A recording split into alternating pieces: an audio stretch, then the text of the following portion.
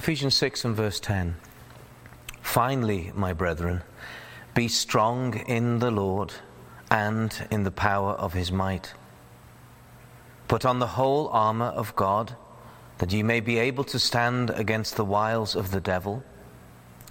For we wrestle not against flesh and blood, but against principalities, against powers, against the rulers of the darkness of this world, against spiritual wickedness in high places.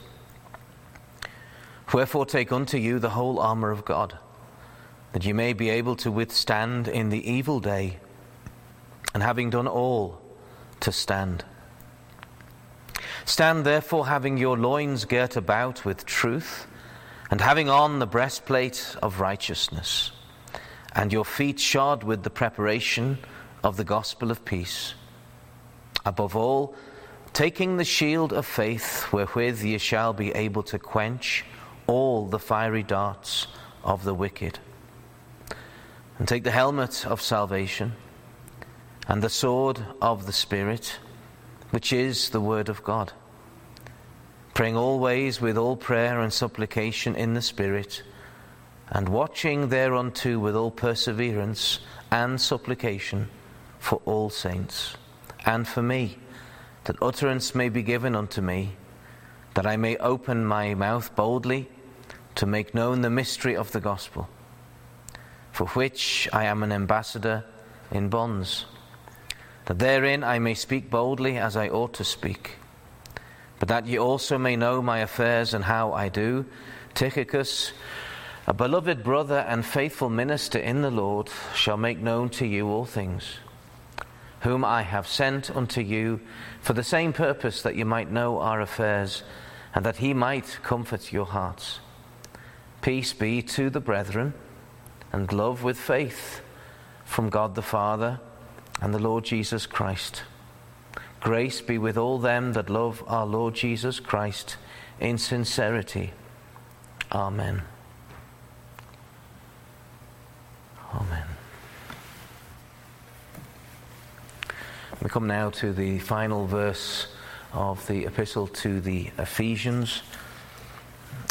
This would then close off our time in the book, in this epistle itself. I have a mind to have it wouldn't be next week, but maybe the week after, all being well, to do a brief overview of some of those doctrines that we've seen in these 6 filled, rich chapters. That's something we didn't do at the beginning. I find it personally sometimes a bit dry if you go straight in with order and structure and doctrines, as opposed to going into the text itself. So it's something I consciously didn't do at first, but I have a mind that I may still do that for one more meeting. So we saw the apostles' well-wishing in verse 23, and he wished peace upon the brethren, and he had that well wish that they would have faith with love, and he made it also clear in verse 23 that the source, the origin of these blessings is from the triune Jehovah himself. We saw that, the Father, the Son, and the Holy Ghost being there, either directly mentioned or indirectly inferred. And now he finally closes his epistle by pronouncing a rich and yet very simple benediction, one of the simplest benedictions that we have in the New Testament scriptures, upon the Ephesian believers and upon us also as we read and hear. And so we had the apostles' well-wishing, and now we have the apostles' closing benediction. The apostles' closing benediction, and he speaks that out. He writes it in verse 24, grace be with all them that love our Lord Jesus Christ in sincerity. Amen. So firstly, let us just consider what a benediction is. What is a benediction? As we come to this benediction, well, firstly, it's a blessing. And that's what we get in the word benediction itself. Bene meaning well or good, and diction means things that you say. So benediction, things that are good. Speaking good things. And it is, of course, the exact opposite of a curse, which would be called the malediction. speaking bad things to someone or over someone or about someone, using accursed language. So good things then, or benefits, are spoken of, or gifts, we should say. Good gifts are spoken of and spoken forth. And we're well-wishing, if we want to make a differentiation between well-wishing and benefits. Well-wishings are the positive thoughts of a mere man in that way, but a benediction is something different. Because a human blessing, a human benediction, as then they could be just good words, and then it just remains as words, nice words. But a human blessing can also be realized. It can be done. It can be something practical. It can be something emotional. That you could say something like, oh, your presence was such a blessing this evening. Or somebody helps in some way and they give you an envelope and you have a financial need, and you can say, that financial gift was such a blessing. So there can be blessings that come from man, from mankind. But a biblical blessing is of a different degree, because a biblical blessing will be actualized when it fulfills God's conditions. And that's what we see here, because that blessing is derived from God. And more of that as we get into it. So it is a blessing, but in this case it is a divine blessing. It's not only a divine blessing, but a divine declaration of a blessing. And the apostle is here, and not only Paul, but other apostles that write in the New Testament often pronounce or declare a divine benediction at the end of their epistles, the end of their writings. And that is a benediction over the recipients of that letter, or in our case, over the readers and the hearers of that letter, that it goes forth. And the benediction is part of divine inspired Scripture. And therefore, although Paul himself is the penman, and it is God actually through him that declares this benediction. No doubt Paul wrote many other things in his life, in his younger days when he was studying as a Pharisee and all these other things, but they are not contained within the 66 books of Scripture. It's only those books that he wrote that the Holy Ghost ensured were brought into the canon of the New Testament, that we can say they are infallible, they are inspired, and therefore God's blessing is upon them, God's power is within them. This is the sword of the Spirit, sharper than any two-edged sword that man has ever made. Now sometimes those benedictions, as you know from your own reading, as you come to the end of a letter, often they're in the second person. The common New Testament benediction at the end of a service is from 2 Corinthians 13 and verse 14. And that is in the second person. That's spoken directly to somebody. The grace of the Lord Jesus Christ and the love of God and the communion of the Holy Ghost be with you all. And there are variants on that. At the end of Galatians, you can just go back a couple of pages maybe, and you see that Paul says to them at the end, "Brethren, the grace of our Lord Jesus Christ be with your spirit." So again, speaking in second person plural, speaking to all those who are receiving and reading the letter as we are this evening. But this particular one, is the only difference is it's in the third person, without being too technical. He's saying, "Grace be with all them that love our Lord Jesus Christ in sincerity." So he's describing the people to whom the blessing goes forth upon. He could have said, "Grace be with you all that love the Lord Jesus Christ in sincerity," but he didn't. It's as a more general, but still direct. So a divine declaration of a blessing upon all those that hear, that read the benediction, that they believe it. Faith is always mixed. And it's according, in this case, to the specifics of the blessing. In fact, all the benedictions all have a matter of condition in there. And in this case, the condition, or I should say the specific of the blessing is grace, as we read there at the beginning of the verse. And then the conditions of the blessing are all them that love our Lord Jesus Christ in sincerity. So it is a blessing, it is a divine declaration, but it is not a prayer. It is not a prayer. It ends in amen, but it is not a prayer. When a benediction is pronounced to the reader at the end of one of these epistles, it is not a prayer. He's not saying, Lord, may it please thee to grant grace to all them that love our Lord Jesus Christ in sincerity. That's not what it says. We just said it is a divine declaration, and a declaration that goes forth. Grace be with all them that love our Lord Jesus Christ in sincerity. And in a similar way, when an ordained minister of the gospel at the end of the service pronounces a benediction, it too is not a prayer. It's not a prayer. A benediction is to be pronounced over the people of God, and then the minister there speaks the word of God over the flock of God. It is God's blessing that is spoken forth over the people, taken from the scriptures and spoken forth. And so the direction of the blessing is from heaven, through the scripture, through the speaking mouth of the minister upon the people themselves. A prayer, on the other hand, is very different.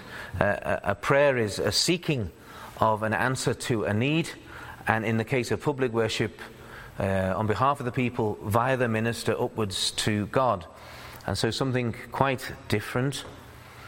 Many have got into the habit of praying a benediction because that's what they hear others do.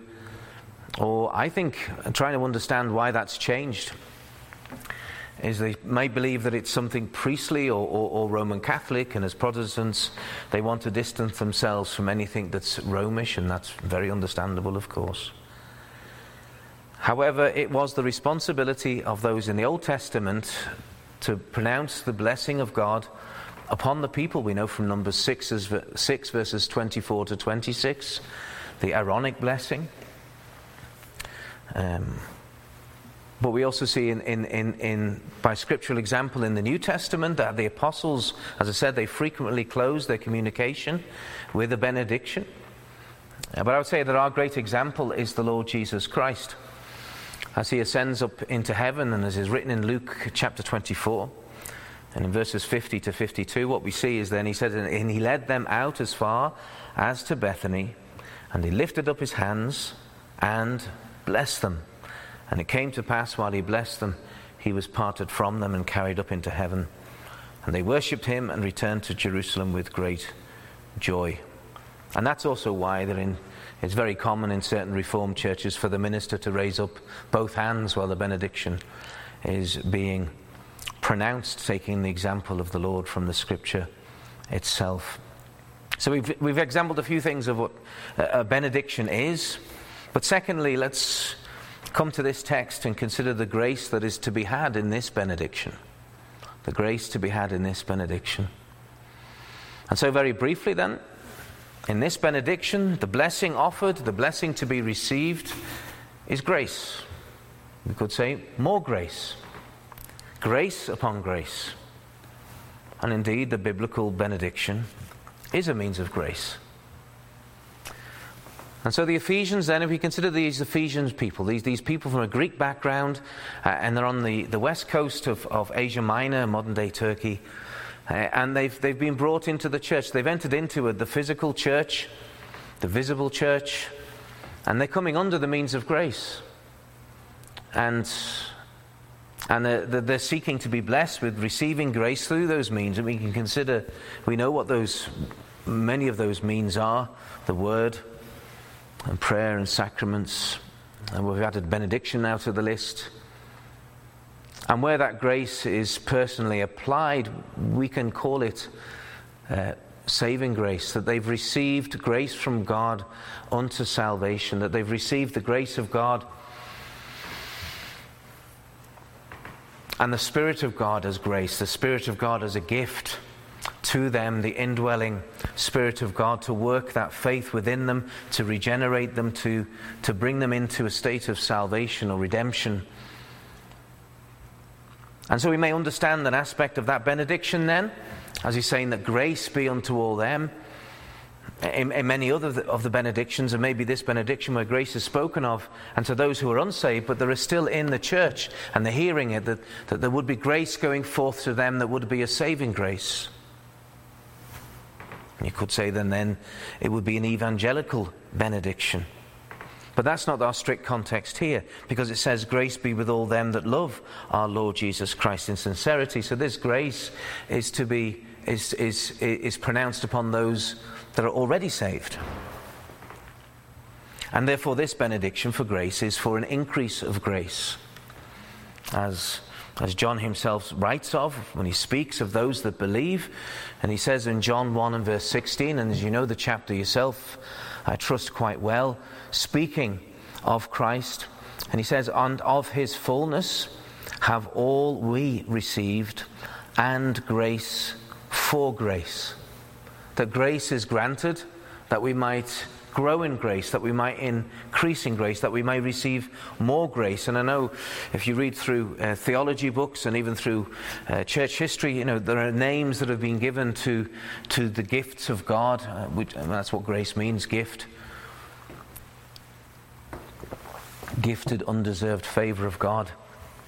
And so we could say then that this grace is sanctifying grace. And grace for grace, and in that phrase in John 1:16, saving grace for sanctifying grace. And then as we continue that idea of believers receiving this benediction and the Lord blessing it to them and making it real, that it would be sanctifying grace unto sanctifying grace. And specifically then, as it says here, grace to all those that by God's grace love the Lord Jesus Christ. And then we have that truth that to love the Lord Jesus Christ is all about grace itself. So the grace to be had in this benediction is pointing to the love of Jesus Christ, although it expresses it here as a condition. Grace be with all them, with everyone, no, with all them that love our Lord Jesus Christ in sincerity. Which brings us then to our third and final point then. So we've seen what a benediction is, very briefly. Then the grace to be had in this benediction. And then thirdly, the condition for receiving this grace. The condition.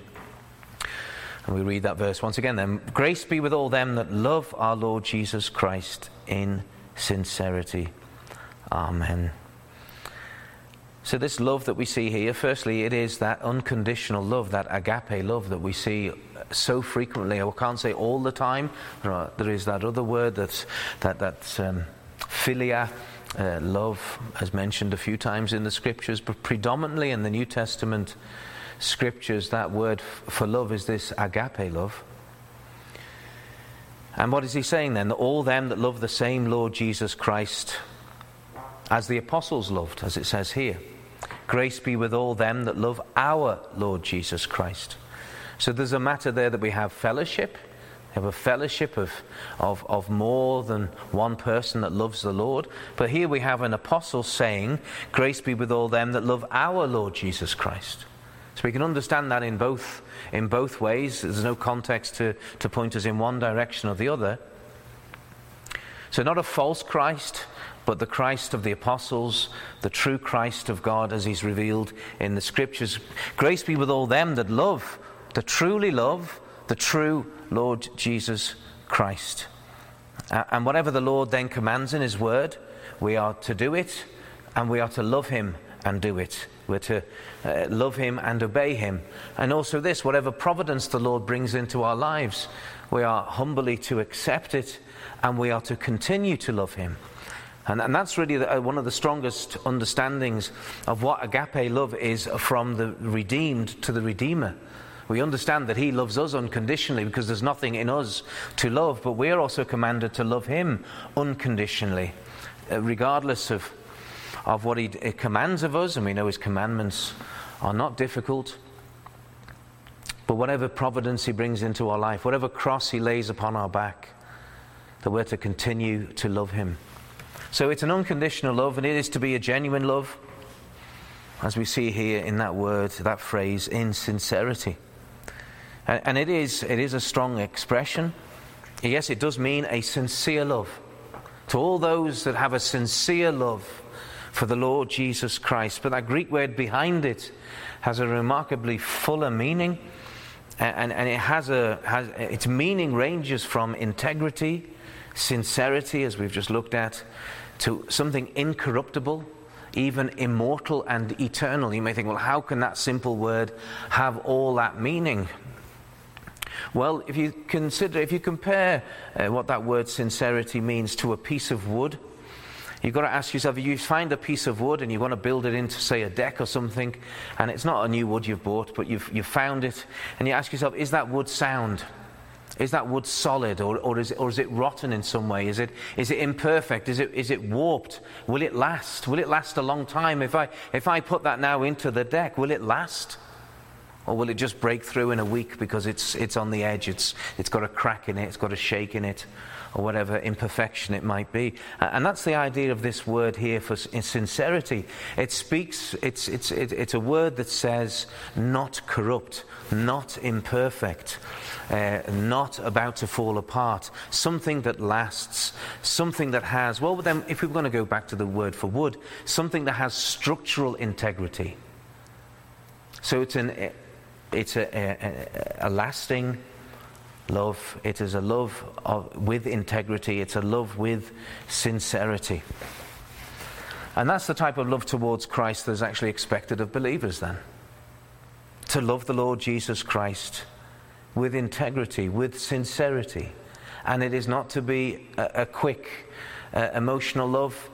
It is to be a lasting love. And it is to be a love that when it has received, when it is true love, it is the fruit of grace, and yet more grace, I would suggest, is needed. But it will ripen and it will mature into what? Into an everlasting love. It is a love itself being the fruit of Christ's rich grace, one of the riches of Christ that we didn't touch upon on the Lord's Day morning.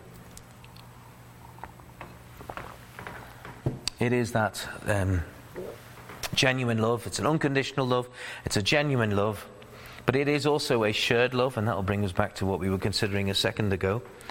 But it says, our Lord Jesus Christ, that love our Lord Jesus Christ in sincerity. So that sincere love is to be shared with others that love the Lord, that we are together to love the Lord.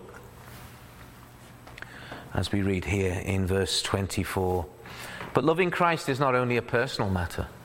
It's not only a personal matter. It is also a communal matter. You won't get that in the Scriptures. The Scriptures bring the two together all the time. And Peter himself, when he writes in 1 Peter 1 and 22, he joins those two together. And he says, seeing you have purified your souls in obeying the truth through the Spirit unto unfeigned love of the brethren, see that you love one another with a pure heart fervently. Because that is a fruit of a true work within. John goes on in his epistles a number of times to make very clear that if you do not love the brethren, you have no true love towards Jesus. If you hate the brethren, you do not love Christ. But we see here that this is also linked here. Grace be with all them that love our Lord Jesus Christ in sincerity. So not just the Christ of the apostles, but our Christ who has saved us. And it must be the case that we love the brethren if our love to the Lord is in sincerity. And the reason why is because we see something of Christ in them. Our love towards the Lord Jesus Christ is our love to those that bear something of the marks of Christ, something of the image of Christ, the restored image of God. There is a Victorian Baptist pastor called the Reverend J.H. Evans, and he once wrote on this verse and upon this truth, and he says this. He says, if I have a dear and beloved friend, I love his likeness. Although it may be but a poor and feeble likeness with many failures in it, yet there may be something about it which reminds me of him. And I love it because I love him. So do I love the saints of God.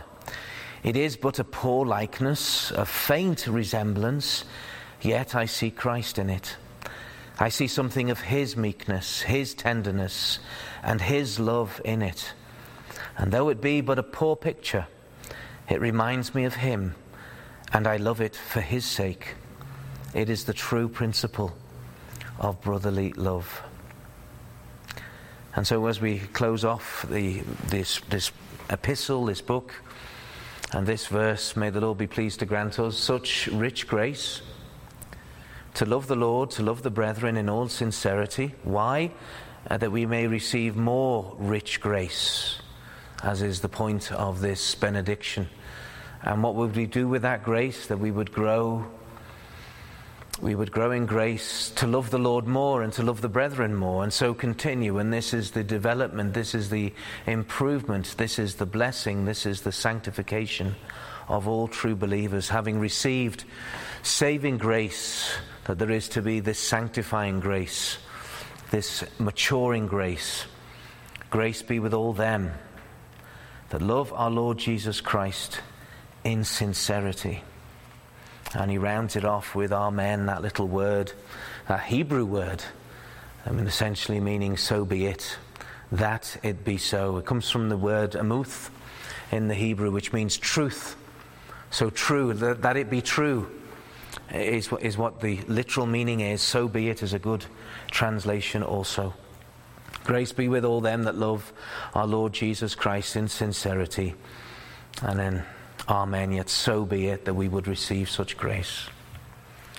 Amen. Let us close this portion of our meeting in prayer, please. We give thee thanks and we praise thy name, thou who art the source of all grace. O Lord, that undeserved favour and love and kindness and power that is granted to those who are unworthy of any good, any love, any blessing. And yet it pleases thee to bless us. And repeatedly, Lord, that hymn that says, count thy blessings one by one. Lord, there are so many. We are filled, richly blessed by thee. All the blessings of God. Lord, even if we consider, if we were to count them, we could not count them. If we were to stand still and consider them, we would miss them. We have a sinful memory, Lord, that does not remember all thy blessings, big and small. And yet, Lord, thou art the blessing God, the God of benediction. And yet there is a malediction that goes out towards those that are in their sin, that hate the Lord Jesus Christ. But Lord, we do give humble thanks to thee, that it has pleased thee, Lord, to grant us grace to be saved and to love the Lord Jesus Christ. Lord, not with great ability, not with great power, not loving thee with all our heart, soul, strength and mind as is commanded and as we ought to do, as is our duty, but by grace in sincerity. And what a wonderful truth that is, that thou hast planted that sincere love toward Christ. And Lord, we do pray that this benediction would be blessed to us, that we would have grace and grace unto grace, that we would mature and ripen, that Christ would increase and we would decrease. O Lord, that there would be holiness in our thoughts and words and deeds, that we would live the Bible, not just parts but all of it. And Lord, that the old man of the flesh would be crucified, and Christ, who is exalted, would be seen more and more in our lives. We pray thee this in Jesus' name. Amen.